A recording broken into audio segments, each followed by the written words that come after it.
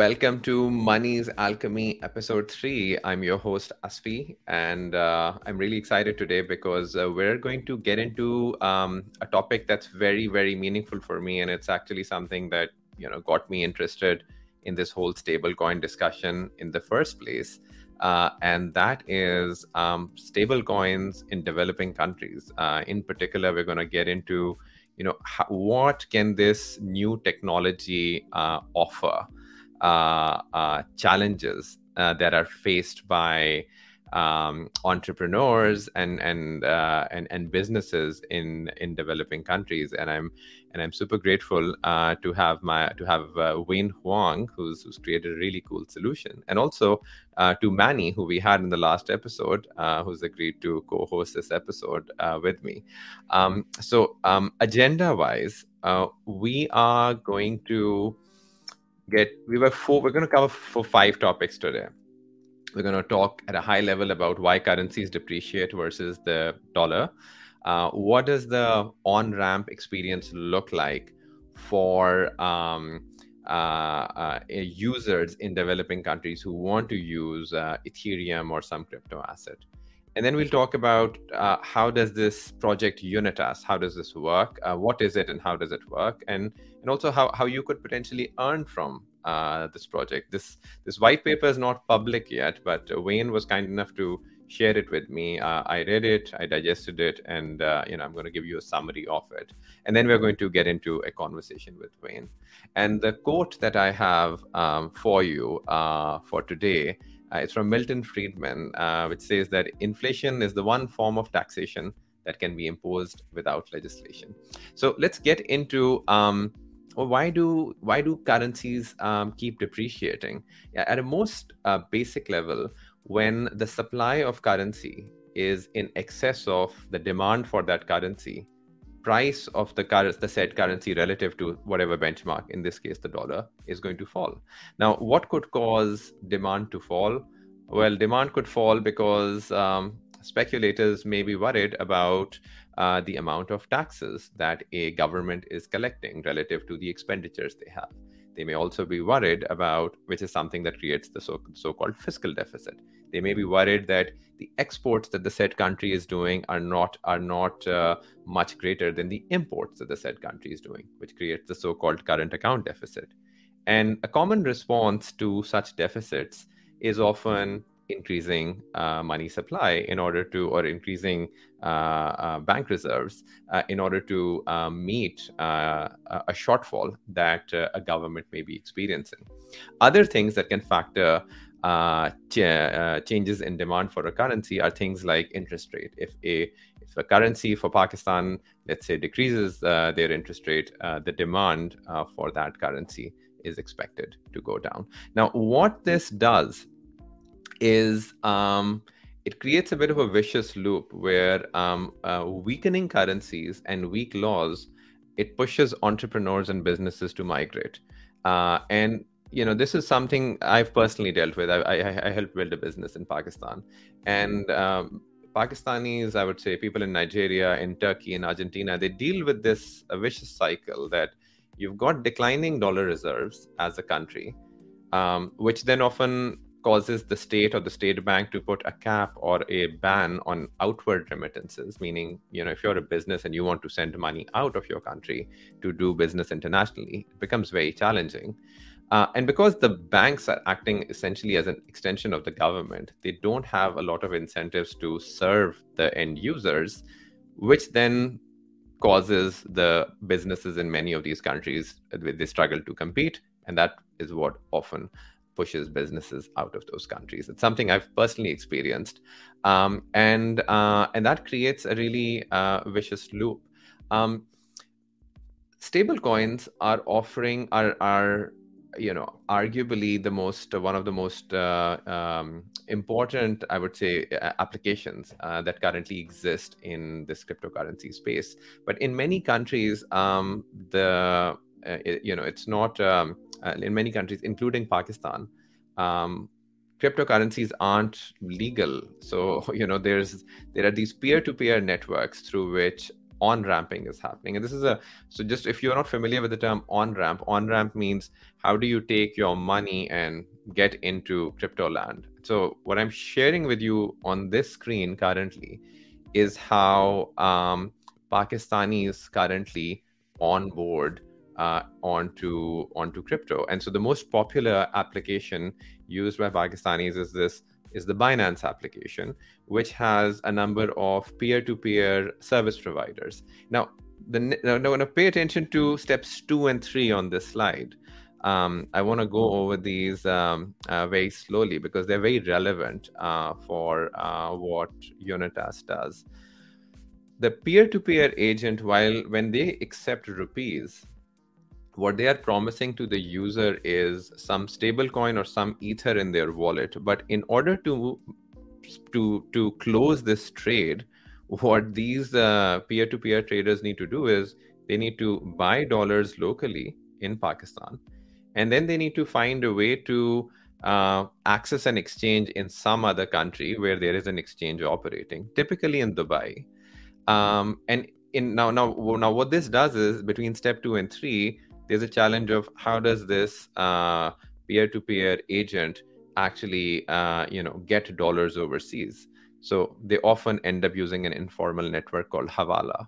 And this move between 2 and 3, it creates a bit of an asset liability mismatch where the peer-to-peer agent has accepted rupees, he has promised dollars, but he's got a time lag in between where he's got to make sure he can get the dollars,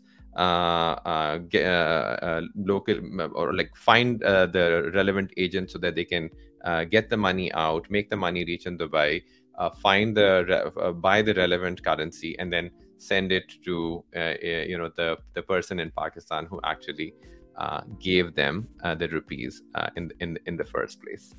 Now, this is where Unitas is offering a really unique solution. See, currently, there are no tokenized rupees. There are no tokenized liras. And it's because they may be there, but they're not very liquid, and they're somewhat hard to create. And so this is where Unitas enters as a unit of account protocol for emerging markets, and they have this basic view that everything's a dollar, just divided by a different number. So the Indian rupee is a dollar. You divide it by I think 91 or 78, or whatever. I don't know what the current exchange rate is, but the Pakistani equivalent would be you take a dollar and you divide it by 275, which is where it's trading at the moment. This protocol rests on 3 big ideas. One, that, as I said, every currency is a dollar. The second one is that these developing country currencies will keep on depreciating against the USD. And I think the third big idea is that the need for dollar liquidity and the need to join this global dollar system is so strong by businesses that they will overcome this really awful user experience that we go through when we have to figure out, MetaMask and gas fees and seed phrases and all that difficulty that comes from getting onto crypto for the first time. So now, how does this whole system work? This system is over-collateralized by 2 types of players. There are minters and there are insurers. Minters are the end users who want the tokenized rupee or the tokenized lira. And these minters so they don't over-collateralize. So for example, if I'm a Pakistani minter and I want 200,000 Pakistani rupees, I can give 200,000 rupees worth of dollars, and I will get my 200,000 Unitas, or USD 275 is how they would call it. The collateralization comes from a different player who are called insurance providers. These players are essentially the ones who are ensuring collateralization, and for ensuring collateralization, they get a share of protocol revenues, which is something that we're going to talk about. This protocol mode changes, though. I mean, so the one key thing to keep in mind is that this protocol keeps an eye on its reserves relative to its liabilities. So some terminology over here. What are reserves? Reserves are the dollar coins that have been put in by the minters and the insurers, and the liabilities are these emerging market currencies like USD 91, USD 55, USD 234. And the key tenant or the key principle in this protocol is that they've got this lovely line in their white paper that, anyone can go up a mountain, but what's really important is that you should be able to come back down. And so conversion back to what they call USD peg is always unconditional, meaning if I'm holding USD 275 because I'm in Pakistan, I can always go back to the USD peg, which is pegged to $1. But to go the other way, meaning if I'm a new minter and I want to enter the system, that can only happen if the existing collateralization ratio, which is the so-called D total, which is reserves divided by liabilities, this is greater than some minimum collateralization ratio, which can be set by a governance input, and it can range between 1.2 to 2.5. That's how they've set it up. And if this total collateralization ratio, defined as reserves divided by these liabilities, ever falls less than the minimum collateralization ratio, then minting of these new USD emerging market currencies is suspended. So now, but then one has to ask, if one is seriously thinking about using the system, well, what does happen when you fall under this so-called target collateralization ratio? What are the lines of defense? Well, the most obvious line of defense is that you just have to wait for the underlying currencies to depreciate, which is basically the larger bet that these insurance providers are taking. The other pieces of defense are that this protocol generates revenues through transaction fees that it takes, and it holds them in reserve for up to 7 days before distributing it. And so these revenue reserves also act as a point of defense. Other points of defense are encouraging insurance providers to lend more capital, or encouraging these so-called minters to convert their insurance positions. Now, this comes to as far as you are concerned, you the user, or let's say you the crypto investor, how could you earn from this project, or what's what could be in it for you? And here is where I found their governance token to be very interesting. So their governance token is tied. So the only way to get their governance token Forex is if you are an insurance provider, and here's kind of how that works. So you can earn from this protocol as a capital provider by becoming an insurance provider. And insurance is provided through these collateralized debt positions. That is somewhat similar to Maker. But the one difference is that these collateralized debt positions, they are based on a time maturity. And that's something we're going to talk about in a bit, like how they do these time-based maturity auctions. But what happens with this collateralized debt position is that, let's say I am an insurance provider, I've given money to Unitas, and what I'm essentially bidding on is how many Forex tokens I'm going to get, and how long I'm willing to lock up my liquidity for.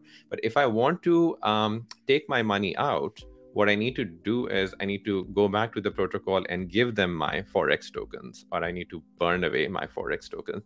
And the cool thing is that's the only way these Forex tokens can get created. There's no other pre-mine, there's no other team allocation, there's no other advisor allocation. And so the only people who get an allocation for these tokens are these insurance providers.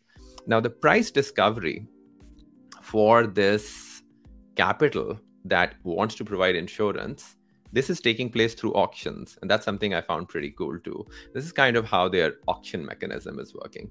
So this protocol is listing these so-called maturity-based auction markets. So think of it like they're saying, hey, lock up your capital for 14 days, or lock up your capital for 21 days, and tell me what you're willing to bid for. Like, how many Forex tokens do you want? And then it uses this thing called a reverse first priced sealed bid auction. It's just basically like they tally up all the bids on award it to whoever's placed the most compelling offer. And the key thing for you to know as an insurance provider is, if you want to place a bid as a bidder, you need to specify how much you're bidding, the maturity, meaning how much time you're willing to lock up your liquidity for, and how many of these forex tokens do you want in return. That's kind of how their auctioning works. And so now, why would you do that? Well, there's real yield on the table, and here's how this real yield is working. So every 7 days, this protocol is distributing revenue to insurance providers who have basically locked their liquidity to create this over collateralization. And this each day's revenue is stored separately in an array. And the other key thing is that revenue gets distributed only if this collateralization ratio, or what they call D total, is consistently above the minimum collateralization ratio that is required. The last bit to just know is that this so-called insurance staking, it's only allowed when the total collateralization ratio is less than the maximum collateralization ratio permitted. Now, last slide, and then we're going to get into a conversation with Wayne and Manny. When I looked at this and I read through the white paper, I wondered, who exactly are the users? And they do define it in the white paper. So the users, the minters, are commodity traders, importers and exporters, money services businesses, local centralized exchanges, and also that P2P lenders, the ones that I showed you earlier. And who would be these insurers? I'm guessing the currency and commodity traders would likely be insurers, investors seeking yield, or retail investors even, or someone even like me who's got a view on emerging market currencies and the place of dollars in, or the place of and how they are sort of expected to trade. Just for context, right? Like the Pakistani rupee has depreciated 7% per year on average over the last 50 years. It's somewhat of a predictable trend. So, so long as you're dealing with currencies like that, it becomes quite compelling. And so the three key, I would say, reasons for existence that this protocol talks about is dollar liquidity. And this part is pretty key. In Pakistan or in Nigeria or in Turkey, going from dollars to local currency is easy. Going from local currencies to dollars is hard. And even if you want to go from local currency to dollars, you always have two rates. There is the local market rate, there is the actual market rate, and there is a so-called official state bank rate. And the local market rate tends to be much worse for the user compared to the official rate. The other issue that businesses face is custodial risk. In many cases in these countries, dollars have been frozen. The country gets into trouble, there's some war or something, and bank accounts have been frozen. So that is another risk that businesses very much contend with. And then finally, the last one is reliable rates. I guess reliable rates I talked about earlier. But what dollar liquidity also means is conversions in size is very hard. It's sometimes difficult to move money in volume, and so this unit of account protocol solves a very interesting accounting solution. It offers a very interesting accounting solution, and because of that accounting solution, in theory, it can make available. It can in theory solve a bunch of problems, as far as the on-ramps are concerned. So with that, I am very, very pleased to welcome Wayne, who is joining us from India, where it is, I think, 4:30 a.m. and I am also thrilled to welcome back my friend Manny. I should start calling this show Manny's Alchemy, because from now on, Manny and I are going to co-host this thing together. So welcome, Wayne. Welcome, Manny. I'm so glad that you guys are here. Hey, Manny. Hey, Asfi. Thank you for having me. What a pleasure. I want to start with you, Wayne. I mean, you heard my presentation. I want to first start with, did we get, I mean, did I kind of get that right? Like, is there something you'd like to add, in terms Yeah, of no. how it was explained? You got it right, Osfi. That was a wonderful introduction to Unitas. Thank you. I'd like to just add two things. Because you had an earlier version of the white paper, the white paper that we will be releasing, the minimum over reserve ratio has been changed to 1.3, so 130% to 250%. That's one. Second is we've almost implemented the full protocol. It's about at least 90% done. And so in the next few days, we're releasing the white paper. We've not done any type of capital raise, but in order for the foundation to have resources, we believe that we will be doing some type of pre-mint. And if we do that, then we're going to be publishing another white paper on that. That's undecided yet. Yeah. Very, very cool. Good to know. Good to know. Well, where I want to start our discussion today, particularly because you've created this very interesting concept of a unit of account protocol. So Manny, I want to start with you today. You wrote a really wonderful article that I've shared with Wayne. You called it Money's Functional Trilemma. And you said that, we should start thinking about not so much like what money is, but what it can do. And so you also said in that, a money can't be good at all three things. It can't be a really good unit of account. It can't be a really good store of value. It can't be a really good medium of exchange. Interestingly, that's something you both are very aligned on. Manny, I want to start with you. Can you maybe give us a 101 on what were you getting at when you were thinking about that functional trilemma, and also try to explain why are you so certain that trilemma is real? Osfi, sorry, your video is frozen for me. So I just wanted to remind Manny, are you seeing Osfi on video? I can see him actually. He's just very choppy. Oh, that is really unfortunate. I really don't know why. That's really unfortunate. I mean, I've got a wired internet connection currently, but like for some reason, it keeps telling me that my connection is unstable. We are pre-recording this, so hopefully it's not going to be too choppy when we actually end up uploading this thing. All right, so I'm going to pretend that you just asked me that question. Yes. So I that's a great question. The idea for the paper kind of came to me all at once. I was thinking about the nature of money and how it's discussed in economic circles, and the very what I would call almost trite dismissals of anything done in cryptocurrency, right? A common critique of cryptocurrency is that it's not a real currency, right? It's not real money because it's not these three things. And as I was thinking about that, I kind of had this image of this triangle in my head. And as I was sort of reviewing all the historical examples of things that have served as money throughout history, and it kind of occurred to me that most of the things that we call money throughout history are actually not good at these three things.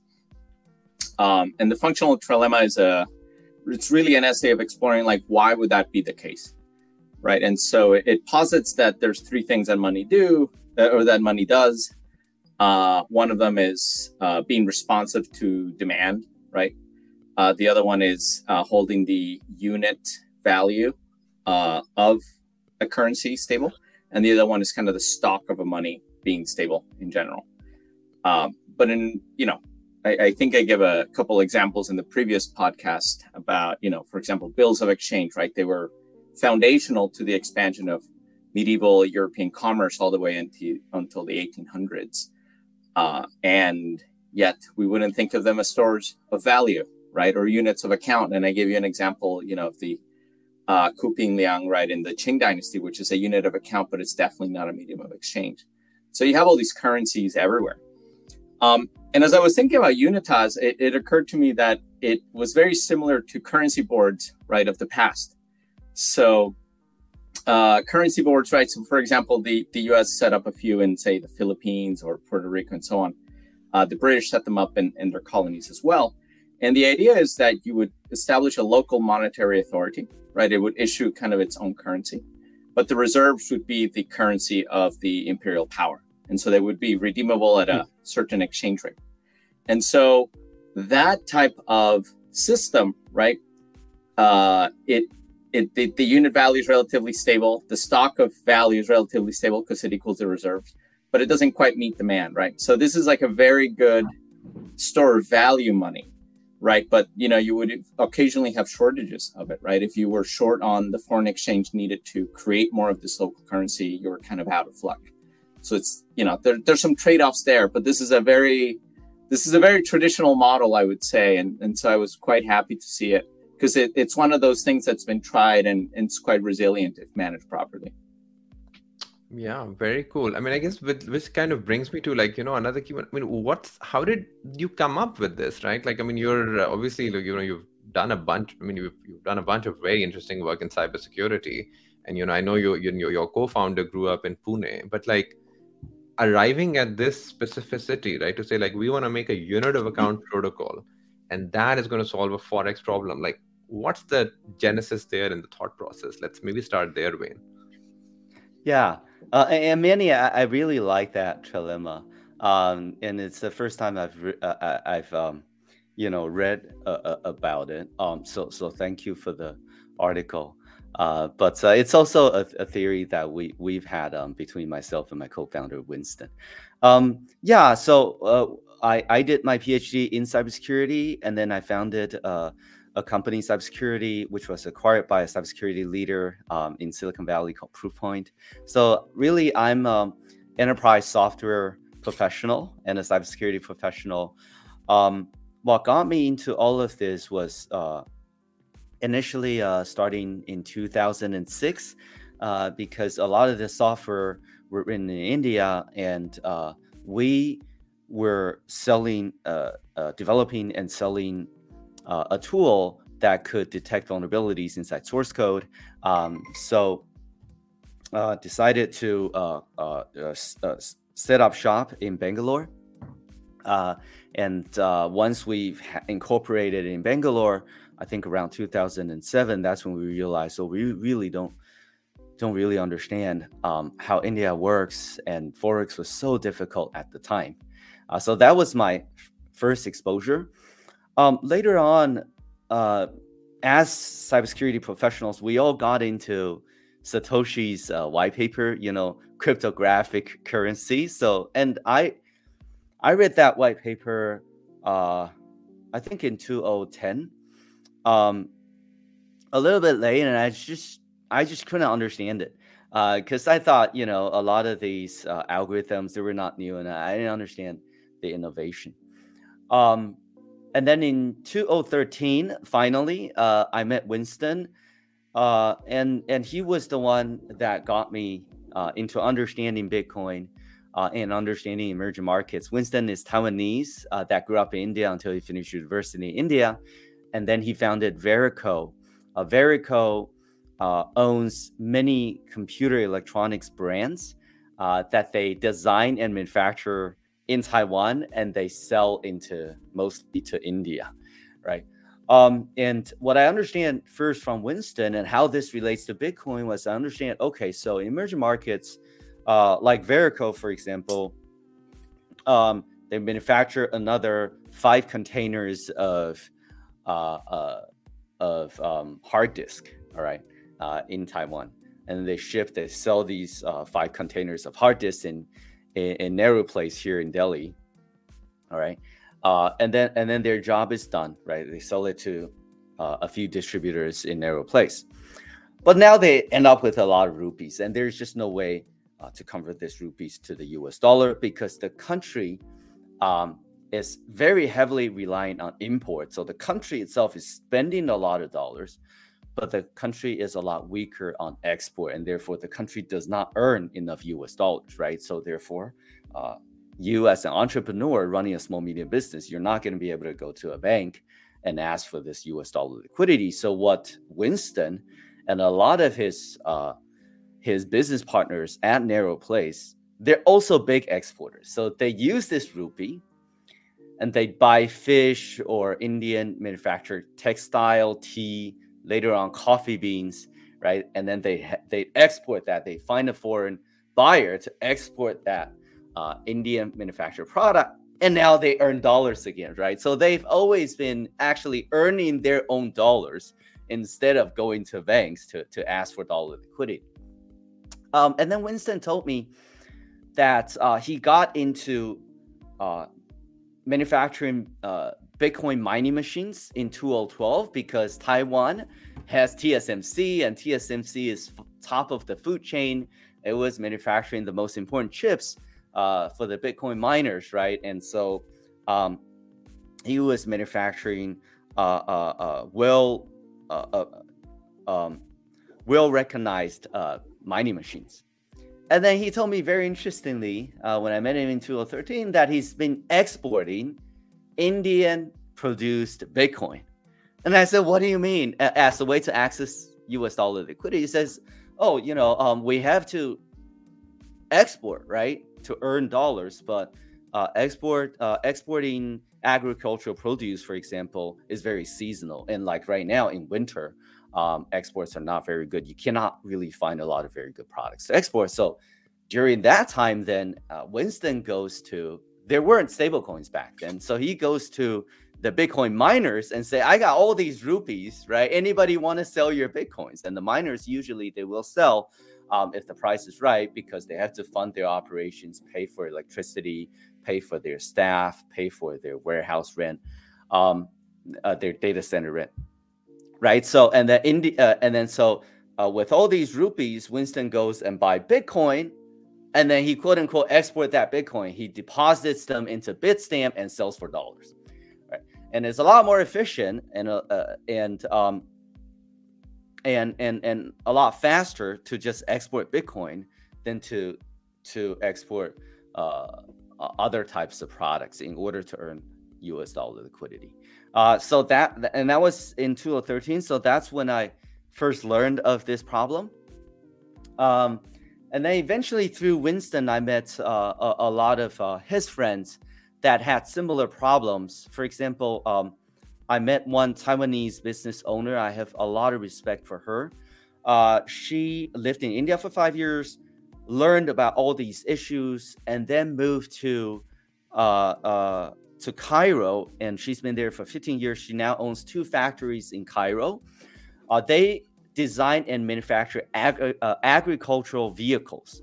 So spray and also yield farming vehicles that she sells all over Africa. I learned a lot of the issues that she was facing. For example, we met up about 3 months ago again, and Susan was again asking for our help. The last time we met up, a government, she only sells these vehicles to governments. She says it's too dangerous to sell them to private companies. And this government could not sign contract to pay her in dollars, could not pay her in dollars. She ultimately agreed to accept gold, and she's signed 2 contracts to sell this gold to Taiwanese semiconductor manufacturers to use this gold for industrial use, and she's acquired the permits to import this gold. Now she needs to find escorts to escort this the gold back to Taiwan, and Winston worked together with her. They found an escort company, and the gold goes to Yemen first, and then from Yemen gets imported to Taiwan, right? So 3 months ago, Susan came asking for our help again. This time it's agricultural vehicles. She signed contracts with 3 African governments, 170 million worth of agricultural vehicles. She's manufactured all of them, and she shipped them to these 3 countries. Now they're sitting at port. However, because of the economic winter, all these 3 governments came back to her to say, yes, the contracts are signed in dollars, but we just don't have dollars to pay you right now, right? So we need to pay you local currency, and we're going to help you to acquire real estate, to build malls, right? To invest locally. And Susan's done a lot of that in the past. But this time, Susan said she's taken out more than 100 million loan from a Switzerland financer. And so she needs to pay back that loan, and this time she needs dollars, right? And our job then is really to find other local merchants that's willing to take up all these currency from this friend. That's the problems that we're facing with these small medium businesses, entrepreneurs doing business in emerging markets. I was going to say these are fantastic stories because they illustrate a point that I was going to make later, but I think this is the perfect segue for zooming out and giving some context of like, why does this happen, right? I mean, you have two countries that are, they're in, one's in Africa, the other one's Taiwanese. Why do they need dollars, right? That's such a weird question. Given that the United States today is 24% of the world economy, it's weird that they're trading in dollars. And so this reminded me of the work done by, and I'm gonna butcher the pronunciation, I know, by Gita Gopinath. She's an Indian American economist, professor at Harvard, but she was the chief economist at the IMF. She's now the deputy managing director there. And she's been pushing a theory called the dominant currency paradigm, I think, since the mid 2010s, trying to answer this paradox of why does everyone need dollars when the US is such a much smaller share of the world economy. And so I wrote down some numbers that I wanted to cite here. So in terms of foreign exchange reserves, right, dollars are 60%. In terms of international debt, they're 65%. Loans and deposits, they're 55%. Foreign exchange turnover, it's in the low 40%. SWIFT, it's 50 something percent. Invoicing is over half as well. And a lot of this creates, there's some type of network effect that interacts with local commercial banking in all these emerging countries, right? Where you have people that have some export-import exposure, right? They have things that they import that they used to manufacture, and perhaps they have exports. And it is that demand that leads local commercial banks to acquire all these dollar-safe assets, because there's such a demand for dollar-denominated accounts for all the reasons that you just explained, right? I mean, imagine having to sell Indian produce on the international market to get dollars to service your dollar obligations. So banks are under a lot of pressure to provide dollar accounts, but in order to collateralize those accounts, they need dollar assets. And so that's why there's always this demand for dollar safe debt. And so she theorizes that basically is one of the pillars that supports the United States as this dominant currency, even though the share of global output is so much smaller. So that's kind of one of these big picture things. But I love these stories because they show like how difficult it is to meet this need. People complain about the U.S. borrowing too much, but the alternatives are just so much worse, right? It's just so difficult to get dollars in a lot of situations. Yes, and the name Unitas. So at post World War II, at Bretton Woods, the member nations were to decide what's the next system, and at this time, the U.S. had 2/3 of the world's gold, right? So one solution put forth to the member nations was economist Keynes' proposal called Bancor. And Keynes was representing the UK, and UK did not want the US dollar to replace British sterling as the next world reserve currency, right? So Bancor proposed developing an entirely new currency that all member nations would use. The economist representing the US was called Harry White, and his proposal was called Unitas. It was basically that because the US had all the gold, that the US dollar would be pegged to gold, and all of the other nations would be reserved by US dollars, right? And had an exchange rate to US dollars. And that's why we named the protocol Unitas after Harry White's original proposal at the Bretton Woods, because this protocol is very similar in concept to Harry White's proposal. I did some of my graduate research on the Bretton Woods Conference from the Chinese and Mexican perspective. So this is my chance to shill 2 books. The Battle for Bretton Woods, which is really good. And then there's the actual Bretton Woods transcripts, which got rediscovered about 5 years ago or so. Did you write? Are you an author or a co-author in those? No, this was my thesis. Not for these books. Now these books are written. Well, one of them is just the transcripts of the conference itself, which are fascinating, and the other one is Ben Steele, is the author of the other book, Battle for Bretton Woods. It's worth remarking that Harry Dexter White was in fact a Soviet spy. And so he was an avid anti-imperialist. So he worked very hard to undermine the British at that conference. And one of the other things that comes out of the Bretton Woods conference is kind of forcing the British to settle a lot of these outstanding sterling debts, which really unravels the sterling zone, right? The kind of the sterling block. And that when did they discover he was a spy, and what did they do to him? Like, that's not related to our conversation, but yeah, some people say that, what was it? Something about McCarthy wasn't wrong. He just failed, right? Because, in some ways, he was worried about all these communists in government, and now we're discovering there were, in fact, a lot of communists in government. But, this was discovered, I think the government sort of knew after a few years, but in terms of historians reckoning with the fact that this guy was, in fact, a Soviet spy and sympathizer and kept trying to reach out to spy handlers who, at some point, they weren't sure if he was really willing to flip, and so they stopped contact. But there's, all this evidence is in that book that I mentioned, The Battle for Bretton Woods. So that is one of the reasons that he undermined Keynes so much at this conference and the British in general, because he was very committed to the anti-imperialist ideas. That is super fascinating.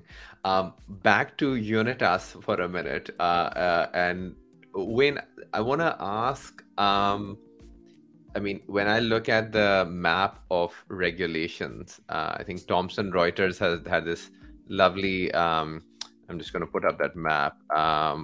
It was like give me 1 second. I'm just gonna, So if we take a look at this, hold on, we should all be on it.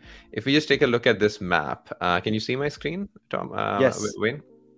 Yes. We see that, this is a report by Reuters on, I'm just gonna blow this up a bit, about just the status of cryptocurrency regulations. And, we see a whole lot of green in LATAM.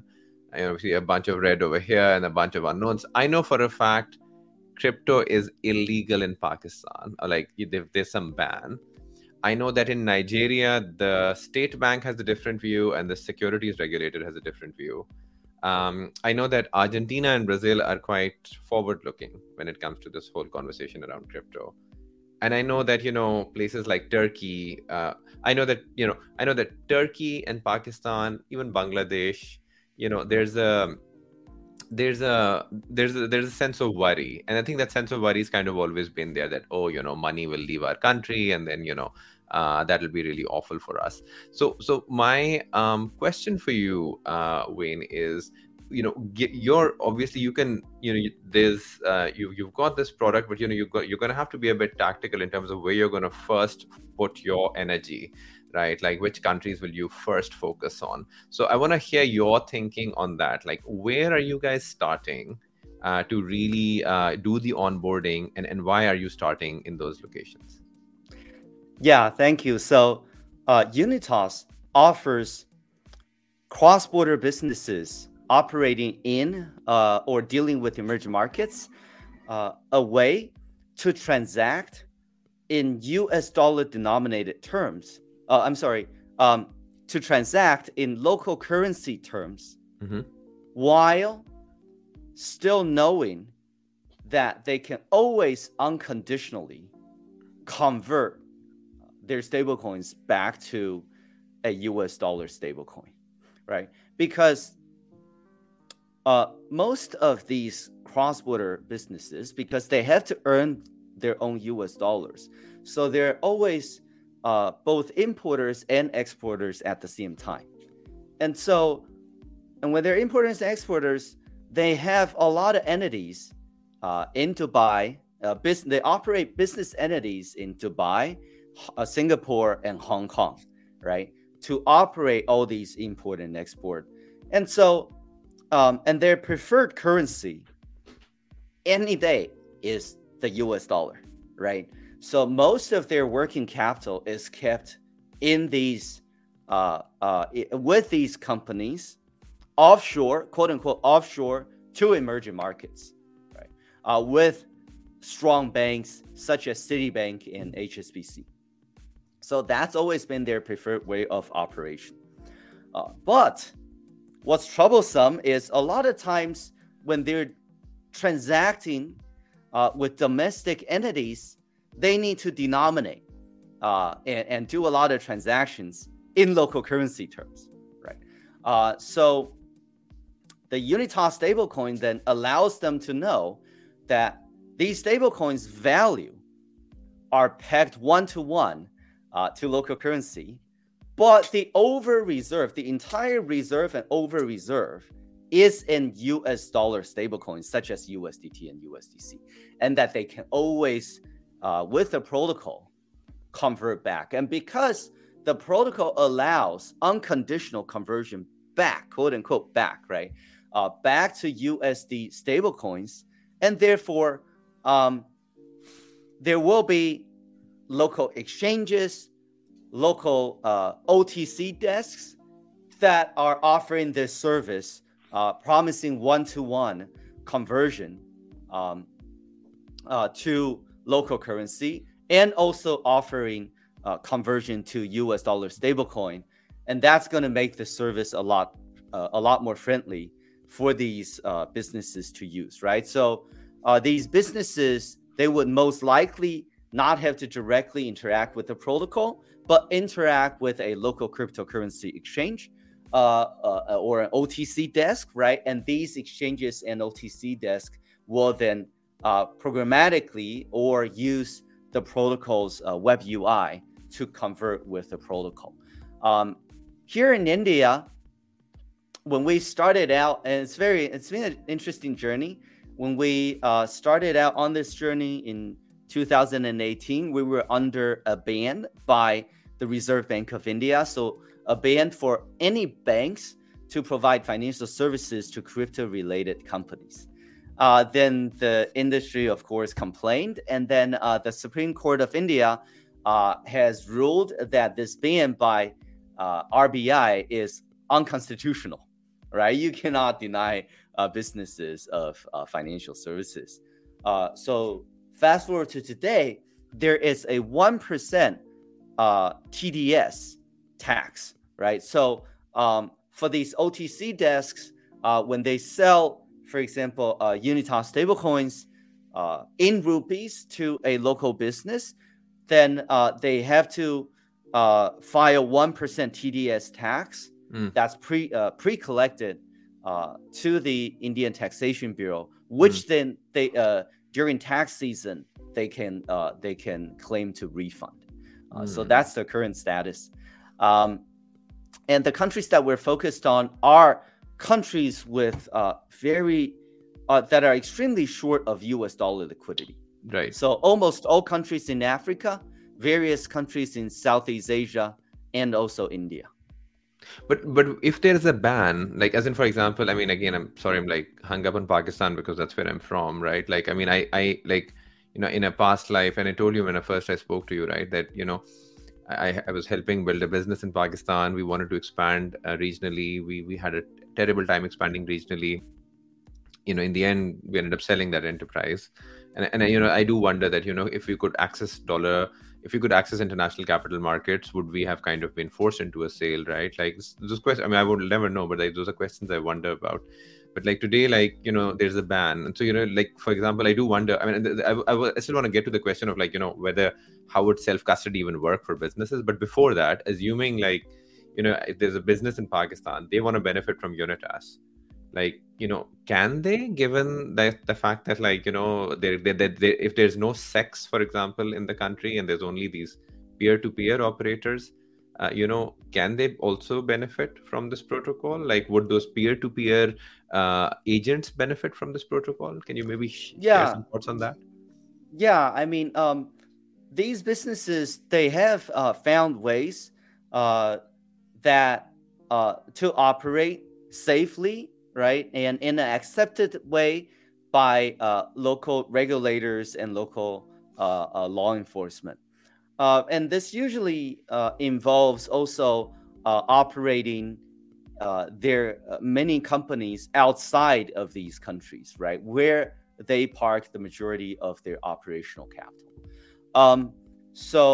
And there's a lot of OTC activity going on, mostly using USDT. And so I don't see that.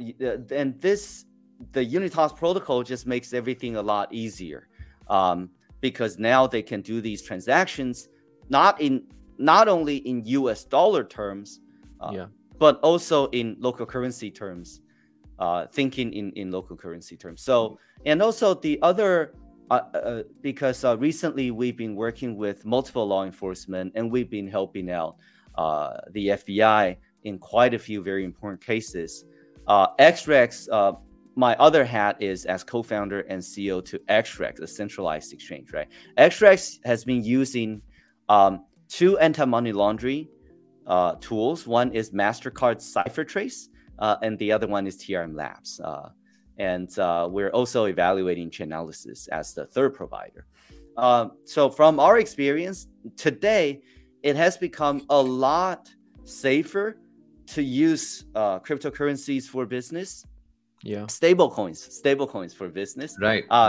Because of the strength of these tools, right? Because in the past, one big concern for these small medium businesses is sometimes they would end up buying sanctioned stablecoins or bad stablecoins, right? Bad, for example, USDT that just came out of a Russian exchange. Now that is going to be considered sanctioned USDT, or USDT that came from some hack, right, or some scam group, some criminal group. So as soon as when you buy those USDT, then often local law enforcement is going to come after you, and because you are being investigated, then a lot of times they freeze all of your bank accounts. However many companies you're operating, all of the bank accounts associated with all of these companies are going to be frozen during the time of investigation, which is usually a year or two, right? So you're going to have all your working capital frozen. And that is one of the top concerns for small, medium businesses to use stablecoins in emerging markets. But this part of the problem is getting resolved very quickly, thanks to all these blockchain AML companies. What I was thinking is that the world in which Unitas thrives is a world in which exchanges now function as almost like very narrowly defined commercial banks for people that have cross-border kind of business dealings, right? That's where you hold your account. That's where you receive payments. I've been paying people actually in Taiwan with crypto just because trying to pay them through PayPal has led to their accounts getting confiscated, even though, it's just like artwork or ceramics or whatever. And so there's a certain ease for these things that I think, it shows a new role for the central exchange in a way. It's not just a casino for people to buy things that go up and down. It really is a place where you're kind of clearing foreign exchange kind of conversions. And I think that's actually quite an interesting world. Makes me see centralized exchanges in a new light. Let me put it that way. Yeah. We're really helpful to centralized exchanges because there are quite a few centralized exchanges here in India as well, right? That offers Bitcoin and Ethereum order books, as well as USDT order books against Indian rupees. However, these order books are all extremely shallow, right? Because they just don't have local liquidity.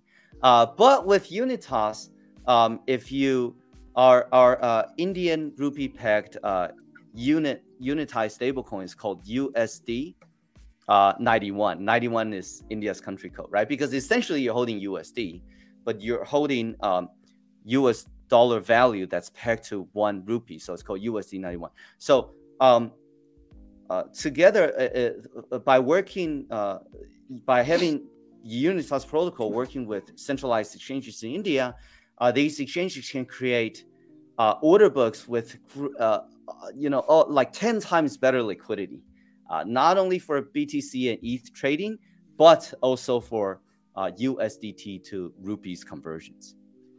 Wayne, this is something I want to understand. Like, I mean, in the world you see, like, do you ever see businesses getting comfortable with self-custody, or what you see happening is that businesses will have an account with an exchange.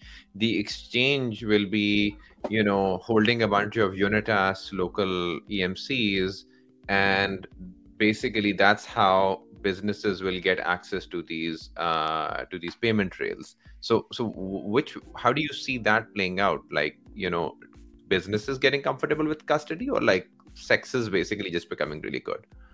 Yeah. So because we've been helping businesses understand how they can use stablecoins and cryptocurrency, and we have seen very good momentum in businesses adopting self-custody solutions.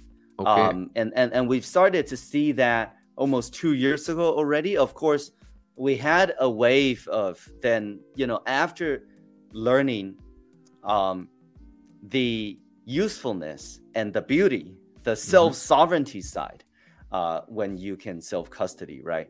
Then we saw a lot of compromises to their wallets, or them being phished, because they're just learning about self-custody, right? And learning about all the skills that you need to equip yourself with. And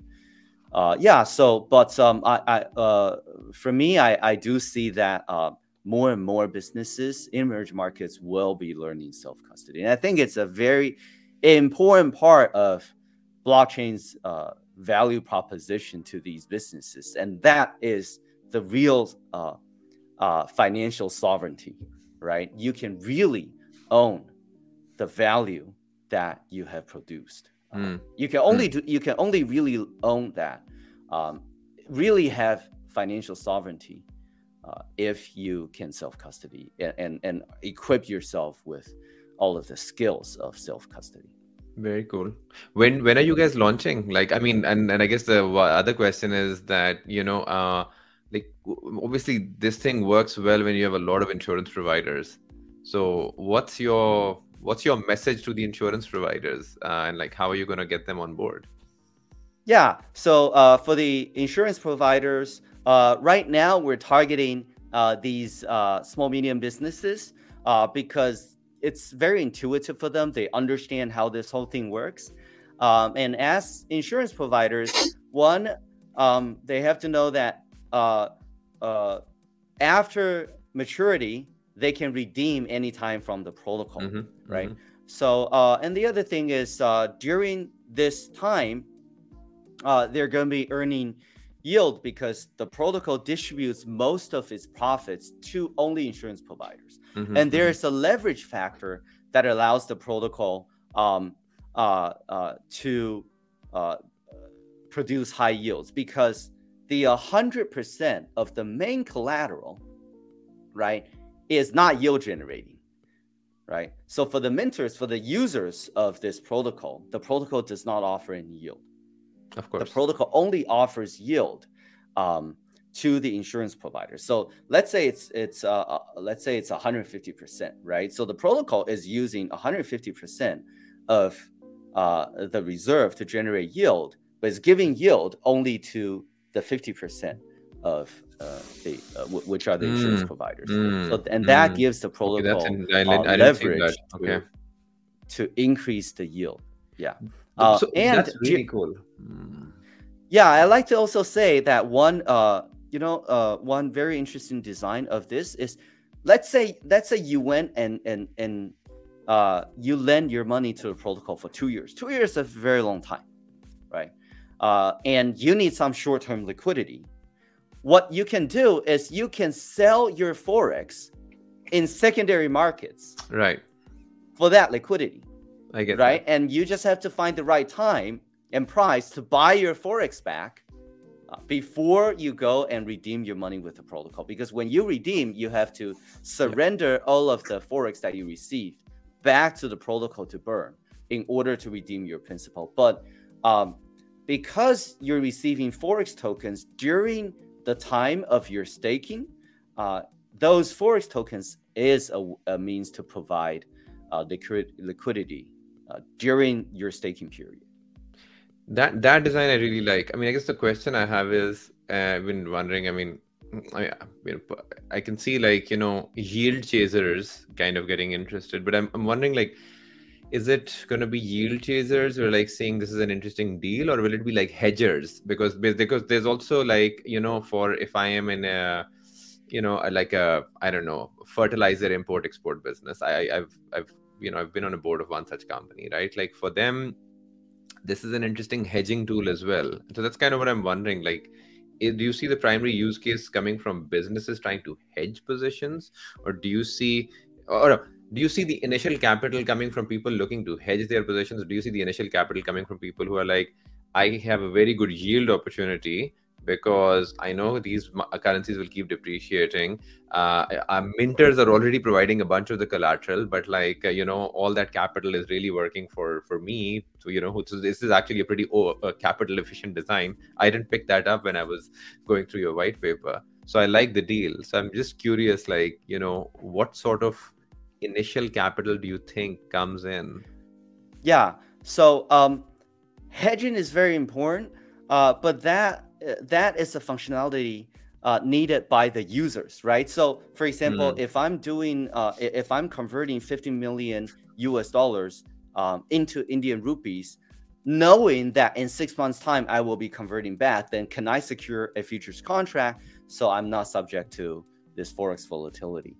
We have a really good design for that, and that's going to be implemented sometime in the near future. So that will allow our users to have a futures contract with the protocol to secure their rates rates of conversion.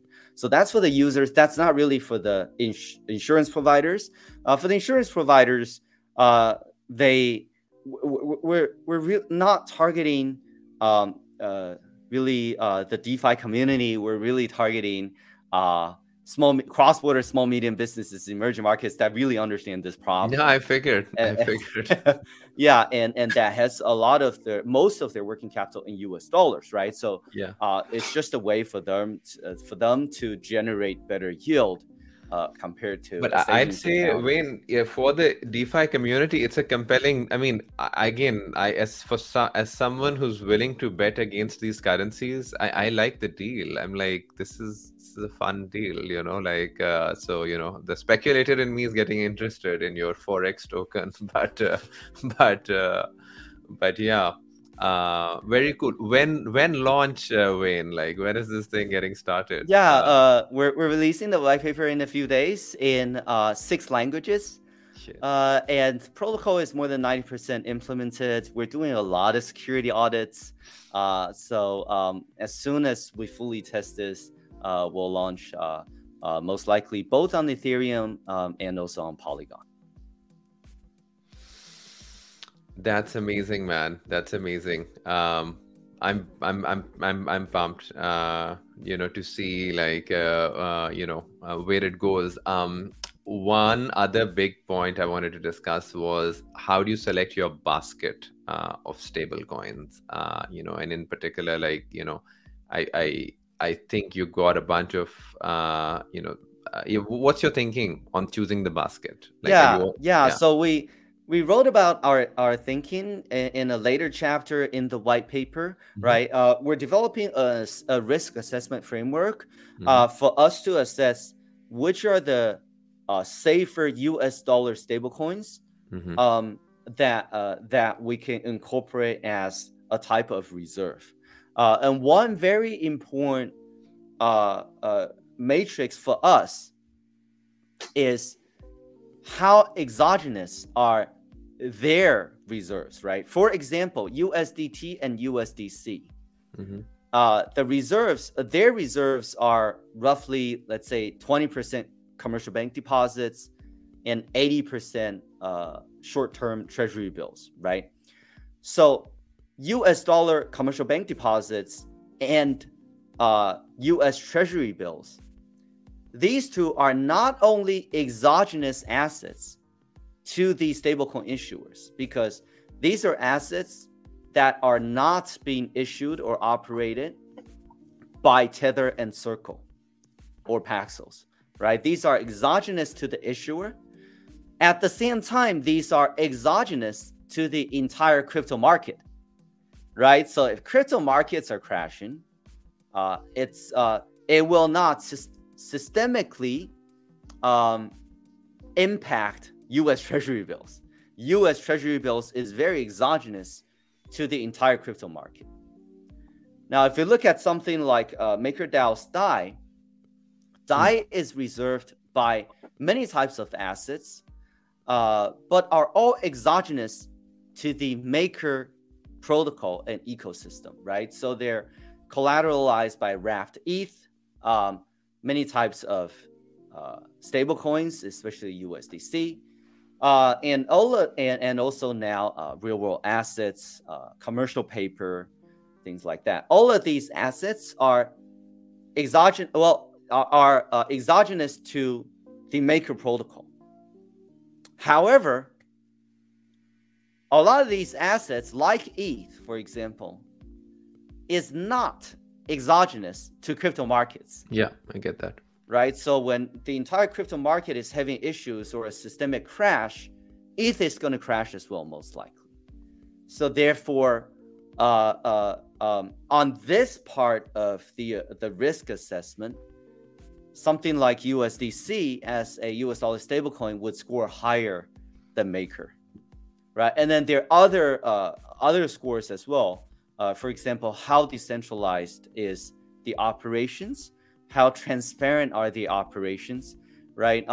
And this part Maker scores very high because there's very, very good transparency, because a lot of the stablecoin operations is executed on chain versus a centralized organization such as Circle and Tether. We can't really see into a lot of their operations, right? So we have which ones are you picking? So I mean, can you share which ones you've picked for your collateral basket? Yeah. For the first one right now, is Tether USDT, and I will explain why. And not Tether, USDC, and no USDC. Very interesting, right? Oh, that is interesting. Yeah. Okay. And I was just on a call with the Circle C-level team a few days ago. We have been a partner and also a customer of Circle and Tether both. So we know both of these companies intimately. Tether really has a big brand name in emerging markets, and they have great liquidity, right? And people do trust it. For example, I'll give an example. It's so interesting. During the Terra Luna collapse, USDC was having a huge premium against USDT, right? So it seemed like a USDT has depegged and has depreciated a little bit, right? But it was really because of USDC appreciating. But anyways, so you can see in crypto, and especially in DeFi, in the DeFi community, people were very worried about Tether, and they were dumping Tether, right, causing Tether to further depreciate. But amongst the XREX users, the big businesses in emerging markets, they saw this opportunity, and a lot of these big businesses were just buying up Tether, right? It's like, oh my God, we can buy 95 cents on the dollar. We're buying, because they have seen over and over how Tether survived various crises. So there's a lot of confidence against USDT, and USDT is the US dollar stablecoin that has a strong brand in the markets that we operate in today. And we have been, marketing USDC and introducing USDC to them. But it still today, USDT today is what they understand more about. This is another person I would love to get him as well on the show. He's in Argentina. He told me that the biggest sort of stable and big. He said that USDT on Tron in Argentina is king. Like most apartment transactions are settling on USDT on Tron. And for me, I was like, "What is Tron?" I did not know what Tron was, and I was like. What is like? What? I mean, I'm in a surely you've heard of Justin Sun and his famous lunch with Warren Buffett. I only learned after that. I did not know who Justin Sun was. I mean, I'm new. Like I guess, like I'm class of 21, if you will, right? I didn't know who Justin Sun was until he told me about this, and then it was even in Pakistan. It's like USDT on Binance Smart Chain, and so then you're like, wait. I mean, there's then that, and I said, but I guess the follow on, Wayne, like why not use multiple currencies? Like, I mean, why only why not just over collateralize with any stable, right? Like USDC and USDT and BUSD. Like what benefit do you get from only having USDT as in the collateral bucket? That's just only USDT when we launch. We've written in the white paper that we're moving towards a multi-collateral approach. But we need to design the mechanism so that we don't get farmed, right? So that when we support both USDT and USDC and there is a price difference, how will the protocol defend against a farming attack? So that part needs to be fully designed and thought out before we can support another US dollar stablecoin. But it's absolutely our goal to support multiple US dollar stablecoins. And that's why we had that risk assessment framework laid out in the white paper. I got a solution for that, but I'll discuss it with you offline. Oh, no. Sure.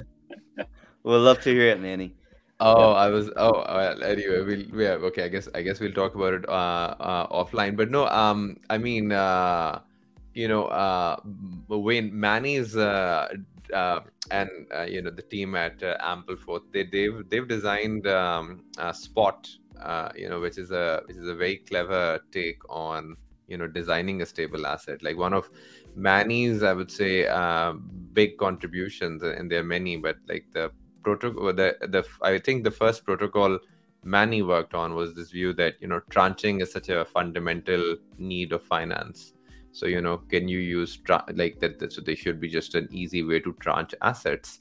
And then like the second part of that innovation was, well, if you've now tranched an asset, now can you create rotating tranches as a way to collateralize a stable asset?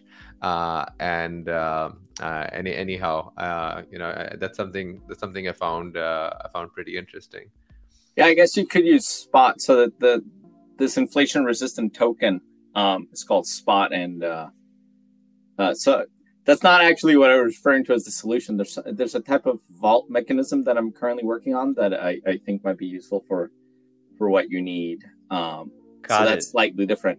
But in terms of Spot, I think since we're on that topic, I mean it's an inflation-resistant dollar, and what I learned the other day is that the data that feeds into it is actually not the BLS data series, right? Which has now been changed to show lower inflation numbers in the United States. Mm-hmm. But it has all these other off-chain kind of price aggregator data feeds that actually are based on real transactions in the US, which I actually did not know. That's how Ampleforth rebases. So it will be it will show higher inflation, I think, than the official numbers. But we don't know. That might be a good collateral for something else. But yeah. Mm. In fact, Wayne, you've commented in our Telegram chat that you've sometimes wondered like what the use case is for an inflation-resistant store of value. It might be interesting to like hear your brief thoughts on that too, if you're comfortable sharing. Oh, I just once in a while I think about, because inflation-resistant stablecoins are very interesting. I find them very interesting and very innovative. So I just often think about what are the best use cases for them and why they haven't received even more adoption. I'm just theorizing, and maybe it's because for many people, maybe they just feel that for right or wrong, that they can not only beat when it comes to their wealth management, not their liquidity part of their assets, but their wealth. Maybe I'm just guessing, maybe a lot of people, right or wrong, feel that they can create wealth rather than just beat inflation. That's just one guess, right? Interesting. Manny, any response to that on like I had a slightly different take based on another book called The Big Problem with Small Change, which is when you have two currencies that circulate, but one dominates the other in terms of returns, right? And an inflation-resistant dollar, by definition, dominates a dollar. Then the dominant one, the one that has a dominant return, goes out of circulation because people hoard it, and they, so basically it's, if I'm settling an invoice, why would I pay you in my inflation resistant dollars? I'll give you the regular dollars instead, and I'll keep the good stuff for myself. So, so it's quite hard to keep that kind of token in circulation. There should be more demand for it. So it's unclear. I mean, I think it's a market need that's definitely different than that of your traditional DeFi degen consumer, right? Most, as Wayne said, most of those folks are interested in getting these massive returns. What I just described is it fits the needs of more retail-based users, people who say, hey, I made some money in the market, but I used to keep my savings in stable coins. I just want to protect them from inflation because my bank offers me nothing. And inflation this year will probably be 7%. So I think it probably requires onboarding a lot of new users who do, in fact, have more of a mindset that fits what I just described, right? It's a much more retail mindset. Yeah, totally. Well, guys, this has been an amazing discussion, and so grateful to both of you for making the time. And Wayne, I mean, you're a trooper, man. Like waking up at 4:30 a.m. Like I feel it's been a pleasure. I would have absolutely happily done this at a better hour, but you seem to be comfortable with it. So now I'm wondering, I'm used to it. Does this guy ever sleep? Does this guy ever sleep? Like, how? But I'm so grateful. I'm so grateful that to you and to Manny, this was such an enjoyable discussion. Yeah, thanks so much for having me. It was a wonderful discussion. Absolutely.